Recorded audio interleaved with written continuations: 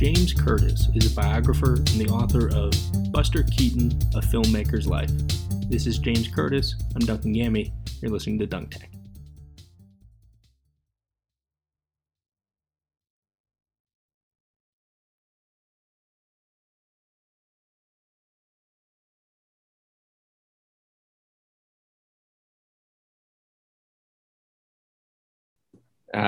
Well, cool. I'm here with James Curtis. Thank you very much for joining me today. Certainly.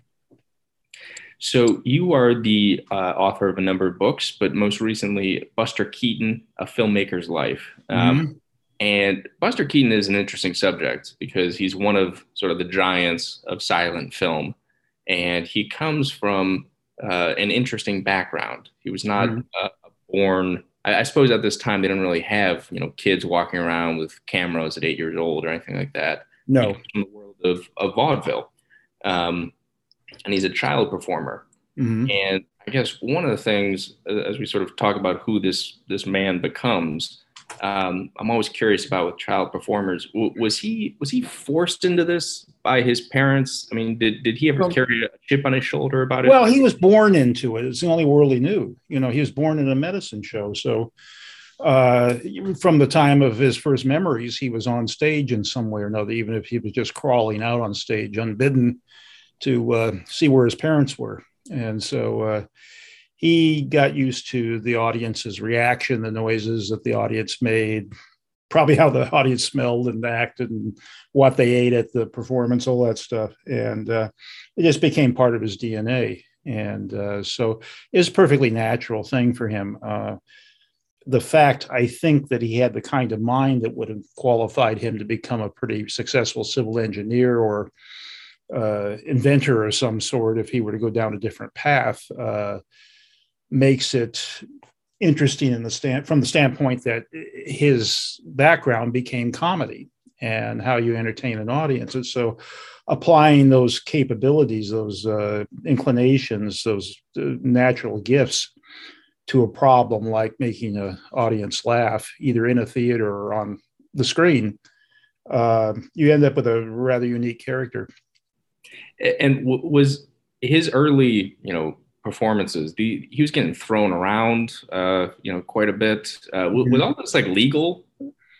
Well, yes and no. I mean, there were a lot of restrictions back then on what children could do on stage. The law was very specific. Unfortunately, or fortunately for Buster, the law didn't specifically say that you could take a 4 or 6 year old kid and throw them from one end of the stage to the other. And so that was the kind of loophole that they discovered and made use of. But the act looked a lot worse than it actually was. It was essentially a wild comedic acrobatic turn. And Joe Keaton was self-taught. Buster was largely self-taught. But it was a knockabout comedy act. It was kind of a turn of the century parody of child rearing in those days. And so Joe, the father, his line was always, "I love my son, but he must be taught to mind." And that set up the theme of the act for the next 12 to 18 minutes, depending on how things went. And it was as much improvised as it was prepared. And so things got rougher and rougher because always Buster, one of the things about the act that was pretty consistent was Buster was on the attack first. The father sets about doing his own act, which involved a table and some chairs, and doing graceful acrobatic moves to music. And it was Buster's job to appear from the back of the stage.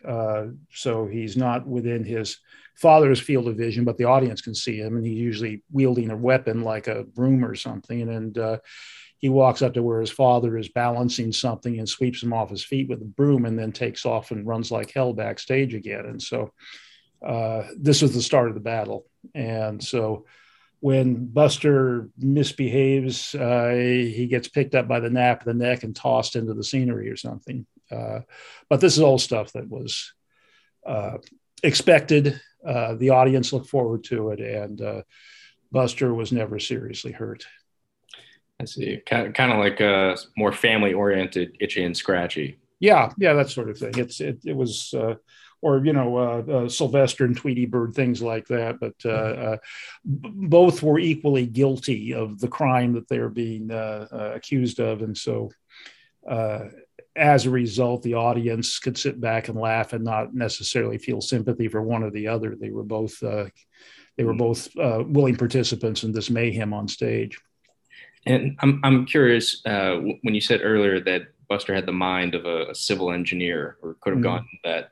Not to jump ahead too far, but when you say that, are you referring to like the design of all these wild stunts later on, and or Yeah, yeah, I am. I think that he had conceptually, he was the head of the studio when he was making his features and shorts, and he had good support from strong gagmen, as they were referred to in those days, or writers, as we would say today. But as Leo McCarey once said, when he worked for Harold Lloyd made a practice of hiring writers away from Buster Keaton, and what Harold Lloyd either couldn't accept or wasn't thinking clearly about was that Buster's greatest, most effective writer was Buster himself, and you couldn't steal him away. So I think he inspired what went on screen, just as it did as a kid on stage as time went along, and he became a very big star on stage, on the vaudeville stage, and really the star of the act. And Joe Keaton, for instance, was very conscious of the fact and very okay with the fact that if Buster didn't work, the act didn't work. And he was very proud of Buster's success as a result of that. This business about, well, Buster was an abused child and Joe set about to injure him on stage. That's idiotic. It's not logical. If you injure Buster, you pay a great financial penalty for that in terms of work. And so no, it was all laid out and it was expected. And Buster learned early on how to land on a hard surface and not break bones or injure himself in any way. And he demonstrated that right up to the time he died. yeah, yeah, it's amazing some of the stories you hear where he's in his 50s and still doing some of these wild stunts. Well, he was approaching 70. Dick Van Dyke told one time he was visiting Buster at his house in Woodland Hills, and Buster had a famous thing that he would do that he learned from his father, where and he did it on the kitchen counter one day when Dick Van Dyke was visiting him, and he would put one leg up on the counter, then the other leg up on the counter, and there'd be a seemingly pause of maybe about 10 seconds before gravity would take over and he'd fall to the floor. Yeah. And he was never injured because he knew where to fall. And but that was something he could do right up to his last day almost. Yeah, and what's interesting is that he does become this huge success in film, but it Mm-hmm. seemed like him and his family had some kind of reservations about the film industry. Is that right? Joe had an attitude about it, and it wasn't just exclusive to him that if you put the act on film, then who needs the live act anymore? He thought it would hurt the business, and maybe it would have to some degree. I'm not sure. Early on, one of the terms that was used to describe early motion pictures was automatic vaudeville. And so there became a superstition among a lot of top acts in vaudeville. If you committed your act to film, it would affect your marketability. And so I think that's what happened early on. As Joe said, you're not going to put the three Keatons on a bedroom sheet. And he stuck with that for a long time. He was finally talked onto the screen by his son, and he made his debut out here in California in 1917 in a Roscoe Arbuckle comedy. And how does Buster make that transition into film? He meets Very naturally, and I think one of the reasons that it appealed to him so, apart from the fact he wouldn't have to travel as much as he had when he was on stage, was he was fascinated by the workings of the camera and the things you could do with film, even something as basic as cutting two pieces of film together to create an effect of one sort or another. Arbuckle was part of this. He was very truly Buster's mentor in film. And he, on the first day that Buster was on the set with him in New York in 1917, and he opened up the camera and showed him how the shutter worked, and how the film ran through the camera, the aperture, all of that, and explained it to him. And Buster was fascinated by the workings of the camera. And very naturally and quickly, he became convinced that the best things you could do on film were things that you could not do on stage.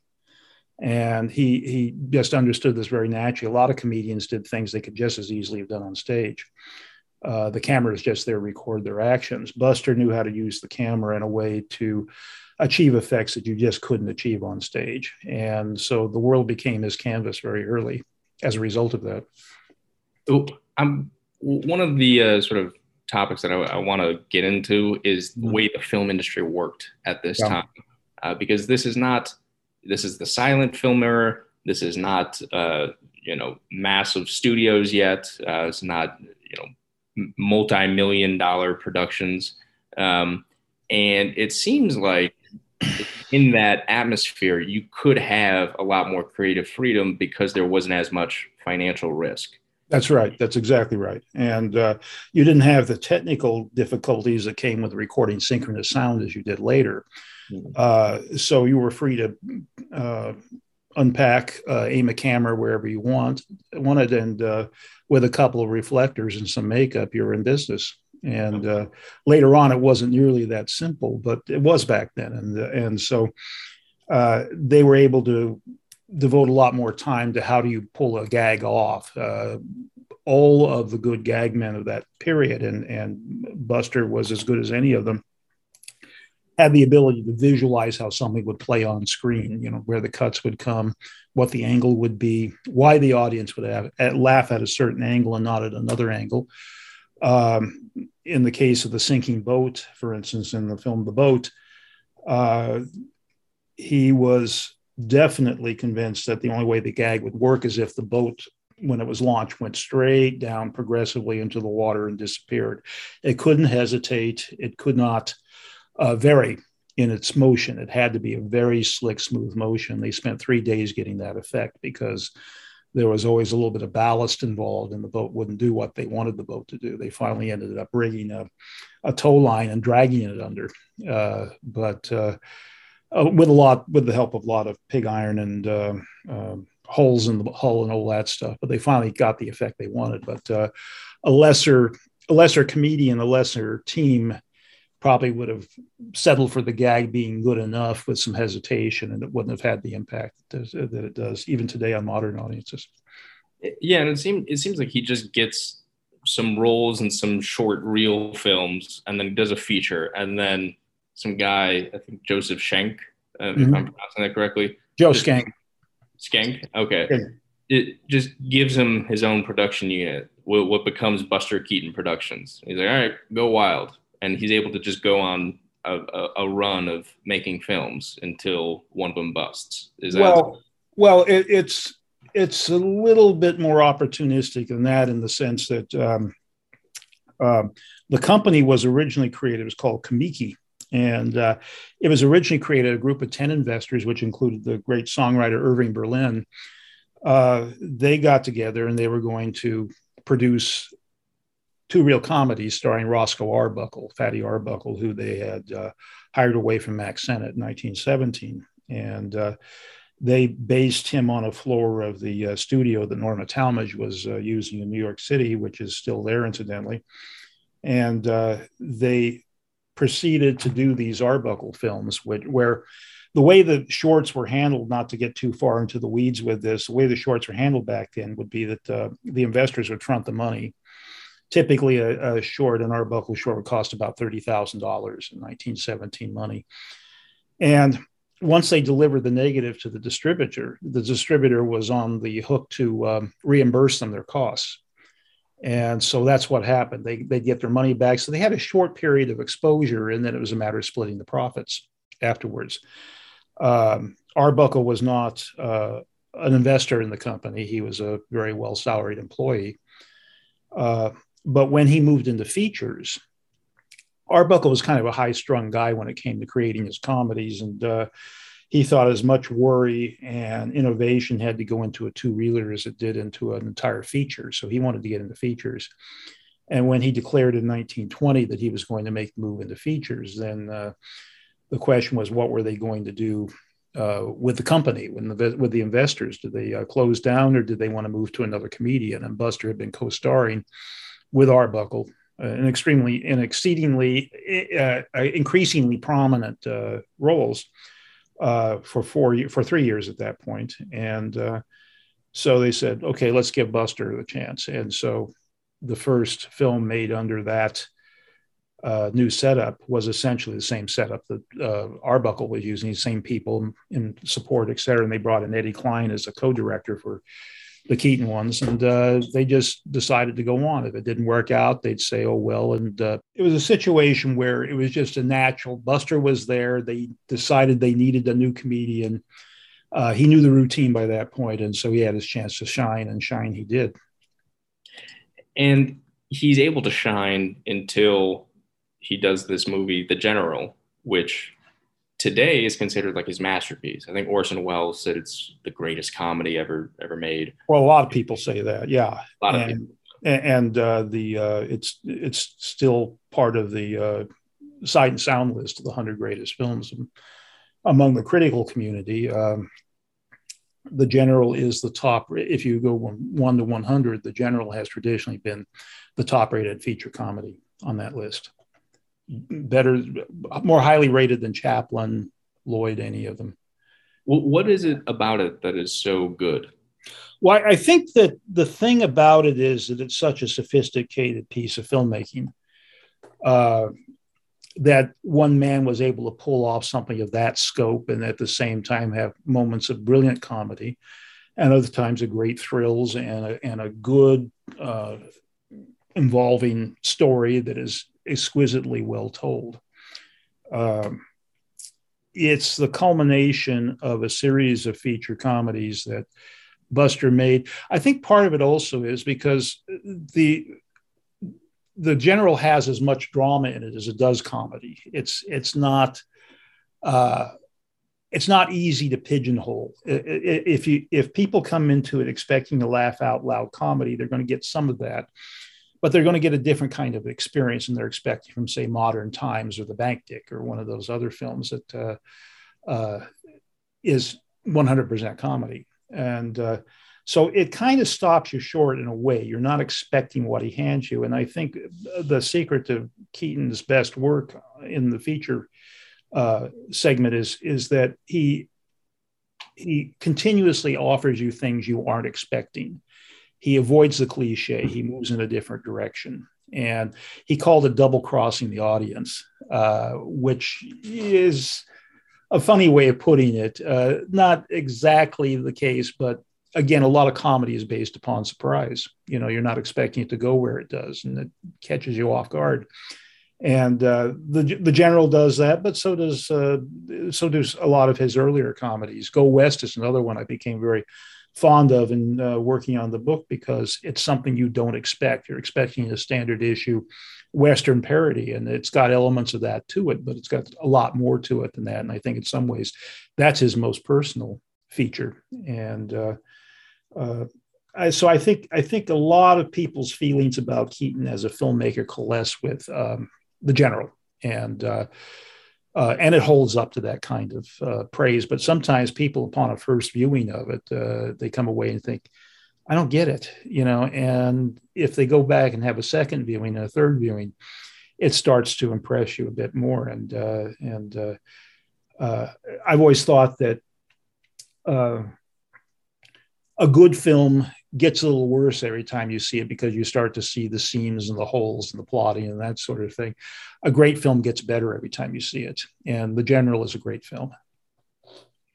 At the time, though, that seems like a hard sell for a commercial film studio. And yeah, it was. Buster at that point had pretty much full control of what he did.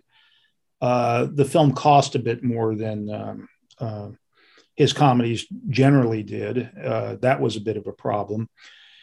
And the difference that you may remember that earlier I said that investors were reimbursed for the cost of a short subject from the distributor. And so their exposure was limited. That didn't happen with the features. They had to lay out a lot more money, and they had to wait for the returns to get the money back again. Nobody was going to reimburse them. So they had a lot more exposure on these features. The general cost in excess of $400,000 in 1926 money. And although it ultimately was profitable, the cost, what it cost to make, made it less profitable than some of the other films that he made. And the investors started getting nervous about funding Buster in the future. They were concerned about his profligate spending patterns, as you will, although I don't think he was ever very wasteful. But he tended to visualize big, grand events and put them on screen. And as we saw in his last independent feature, Steamboat Bill Jr., where he destroys an entire town with a cyclone. And so there was, people were getting concerned about that. And also we were talking about the late 20s before the stock market crash. And there was seemingly a lot of easy ways of making money at that time. If investors were interested in making money, they could get into real estate, they could get into the stock market, they could get into a lot of things. And there were a lot easier ways to make a buck than financing feature film comedies. And so they wanted out at a certain point, and it just happened to coincide with coming to sound. So there were a lot of things going on simultaneously that contributed to his exit as a independent filmmaker and his moving to MGM in 1927.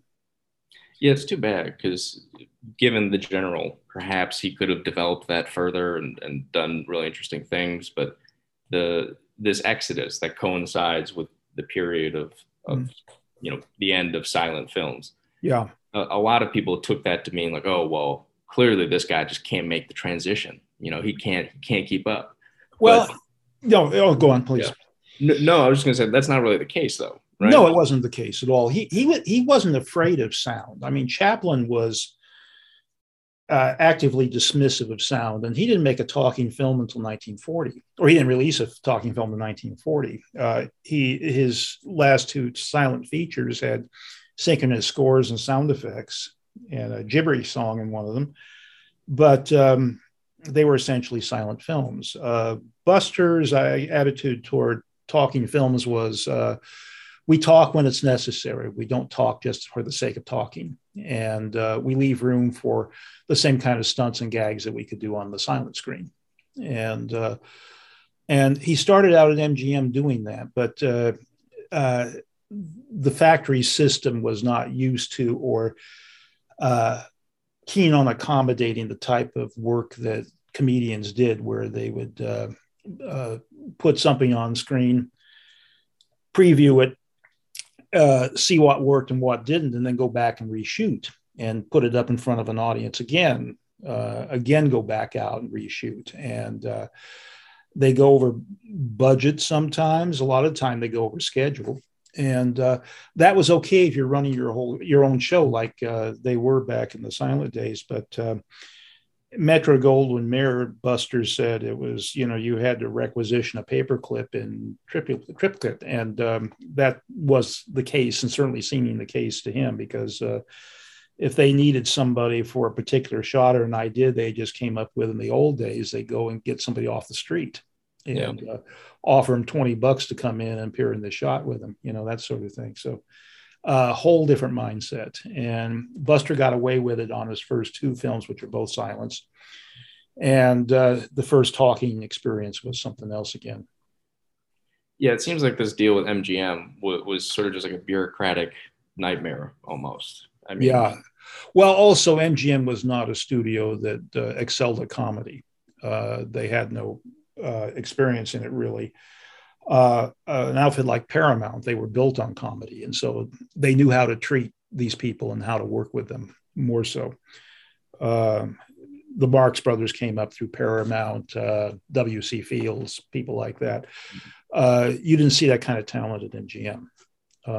They were the studio, Greta Garbo and John Gilbert and people like, and Lon Chaney, who was a melodrama specialist. So they had their niche, but comedy was not it. Do you think that led in part to the fact that they eventually got rid of him? I mean, even though he was profitable? Well, they got rid of him simply because Thalberg had a heart attack. Thalberg was Buster's protector. He appreciated Buster, and Buster was going through some tremendous turmoil in his personal life at the time. When Thalberg was gone from the studio for 9 months, recuperating from a heart attack, the guy in charge of production for a while was Louis B. Mayer. And Mayer didn't like Buster. Buster didn't like Mayer. Buster was convinced that Mayer had no sense of humor whatsoever, which is possibly true. And so Mayer and Buster was drinking on the job, which Mayer disapproved of violently. So when Buster started to misbehave and Thalberg wasn't there to protect him, he took the opportunity to fire him with alacrity, I might say. And so one day he was gone. And when Thalberg came back, he made an effort to bring Keaton back into the fold. And Keaton was at that point disinclined to have anything to do with MGM, and was really in terrible shape physically at that point in his life. And so he passed on the opportunity to go back to Thalberg, and he said it was the greatest mistake of his life. Yeah. And you mentioned the drinking, while working, etc. His life kind of falling apart. His marriage is breaking up, I think, around this time. Yeah, exactly. And he's basically an alcoholic, right? Yeah, yeah. What?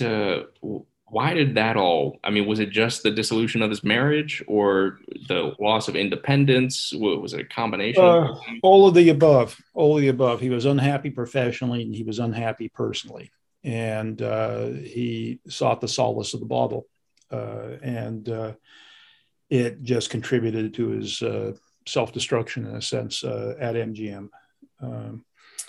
I don't know how you could have changed the outcome based upon all the circumstances that were weighing on him simultaneously. Changed what outcome? Pardon me? Changed what outcome? The outcome of him drinking, or of him leaving MGM as he did. Yeah. He famously said that when toward the end, he said, "You studio people warp my mind," and that's true. It was just a system that wasn't suited to nurture somebody like Buster Keaton, or for that matter, Chaplin or Harold Lloyd, to use three examples. But Chaplin and Lloyd were rich enough that they were able to control their own destinies, and Keaton was not. He never cared much about money. It was a tool as far as he was concerned. And so he didn't have ownership of his own pictures. He did not have the wherewithal to go and produce his own pictures and release through, say, United Artists again. So he was out of luck. He was used to being an employee, a salaried employee, and he had reached the point where no one wanted to hire him. What's interesting? There's this author, Nassim Taleb, and one of the things he says that just reminded me of that is three deadliest addictions in life are heroin, processed sugar, and a monthly salary. Well, I think they'd figured that out at MGM years earlier, because an earlier subject I did a book on, Spencer Tracy, was a longtime employee at MGM, and he wanted to be paid by the picture, just so that if he only wanted to do one picture a year, okay, well, they would pay him X dollars for one picture, and then he could go off and do something else if he wanted. They insisted on term contracts and salaries because you get addicted to that weekly paycheck, and it's a form of control. They've got you under their thumb, their corporate thumb, when you need that weekly paycheck to support your wife, your family, do the things that you need to do. And Tracy had a lot of expenses. So, sorry. In this case, did Chaplin then just have a better business sense that enabled him to go on being in control? Yeah, Or I think Chaplin was born with a good business sense. Keaton didn't have one because he didn't care. So Chaplin made sure, after some bad early experiences, that he controlled his own films, that he owned them. He financed them himself. But Chaplin was Chaplin. He was almost unique in that regard. Uh, Harold Lloyd, a variation on the same theme. He owned his own films, financed them, was in charge of them. And there was a while there in the late 20s, especially, where he was the most successful of all of them in terms of financial terms. And Chaplin, I think, was more popular internationally, but in the United States and England, Harold Lloyd was a top comedy star. And Buster was kind of the cult favorite. He had a smaller following, but they were absolutely devoted to him. and he never seems to like truly stop working, but he does have kind of a slowdown. And Yeah. after leaving MGM, but eventually his films are rediscovered and sort of re-released. Yeah. He's able to get some love from the people again. Well, Yeah, it was great that he lived long enough to enjoy some of that appreciation. The last few years of his life, he was internationally respected. He was cheered by critics and journalists and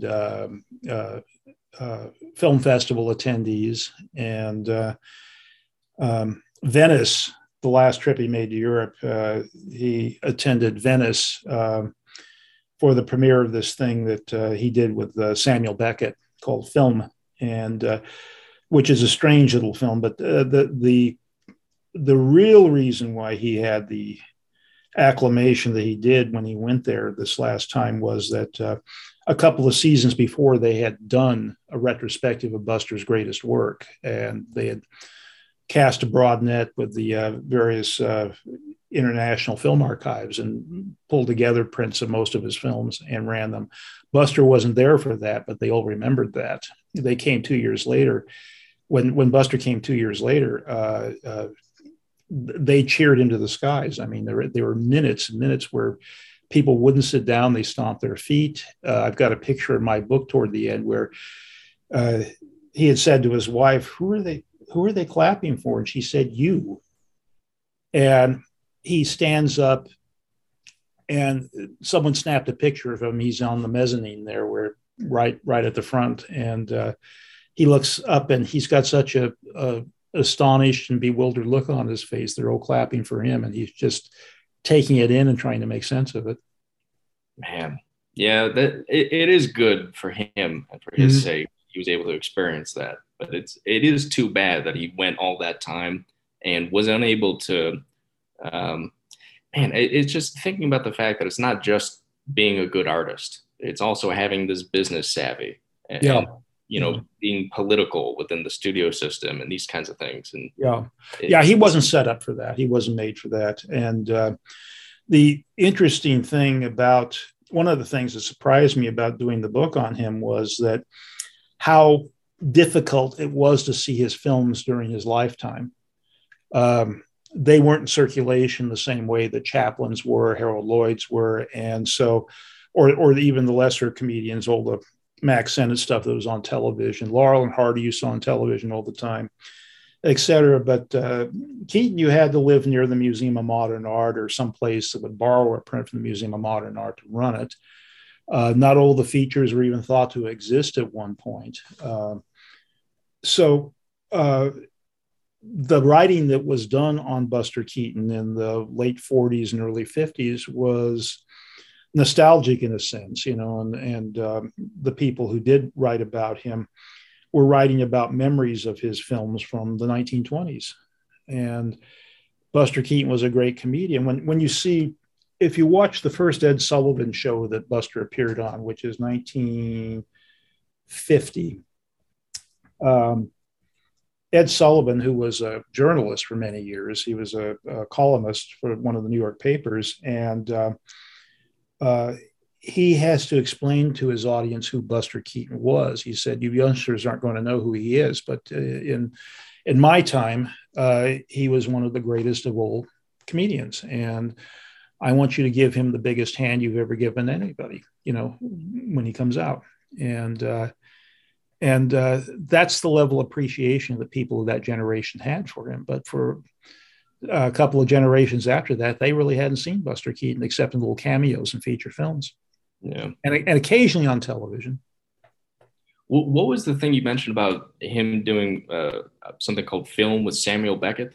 Yeah, That happened. that was later. That was a little experimental thing. It was going to be part of a feature of 3 short films done by 3 different playwrights, and Beckett's was the only one that got made. And it was originally conceived for an actor named Jack McGowan, who was a great Beckett interpreter, and would actually have been better in the film than Keaton turned out to be. But McGowan things got bollocked up when the director, Alan Schneider, wasn't prepared in time, and McGowan had to go away and fulfill a stage commitment. And they were ready to shoot, and they had no principal for it. And so they started wondering about names. I think Zero Mostel's name came up at one point. Chaplin, as if Chaplin would do something like that. Of course he wouldn't. But then Keaton's name came up, and Buster at that point had the mindset that, well, if the check is big enough, then I'll do it. If your money's green, then I'll do it if it suits me. And so he agreed to do it. They offered him $5,000, so it was a payday for him, and he did exactly what he was told to do. And people are titillated by it because you got these 2 very disparate figures coming together for this one odd little piece of work. And but it's not very good, and I do think it's miscast. Fair.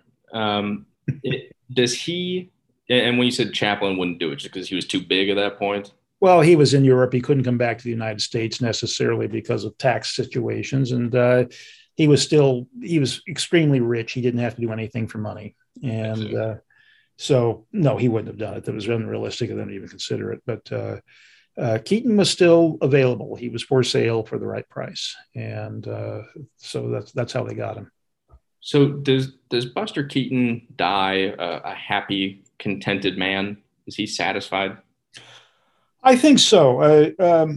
He gave a long interview to the Los Angeles Times not long before he fell ill, and he seemed to be very satisfied and comfortable in his life. A lot of that had to do with his third wife, Eleanor, who was perfect for him, and I think extended his life beyond question by how she took care of him and how she enabled him to do the work that he was able to do at that time. And she was also his partner on television. If he needed a foil in the form of a female, a woman of some sort, it was usually Eleanor Keaton who did that. And she was very good, a dancer. She could move well. So they were, and on stage, the same thing. So they were a good team. And she made sure that his last years were as happy as they could possibly be. And she was devoted to him, and as were, as it turned out, film scholars, critics, et cetera, who appreciated him as well. So the love was coming from all sides at that point. And it's unfortunate that he didn't live to enjoy it even more, but he did get to experience it. When sort of wrapping up here, when we look at Buster Keaton's influence on comedy, on film, with a guy like, say, Orson Welles, it's kind of obvious to point to some of the techniques he introduced, the way he changed film.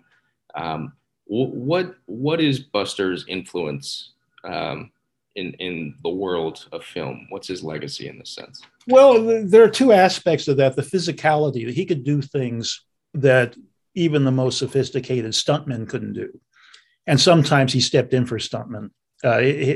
His belief was that stuntmen could, or stunt people, let's say, could technically pull off a difficult stunt, but they couldn't necessarily be funny. Buster's standard was you had to be both. And so he was continually throughout his career showing others how to do it. And I think sometimes it took in terms of his approach, and other times they just didn't get it. But Buster was unique in that respect. The second aspect of it was his sophistication as a filmmaker and what he developed in terms of a natural sense of how you entertain and capture people on screen and how to use the screen to its best advantage and also how to make an audience laugh, but at the same time also in a way that invites them into the action, into the process.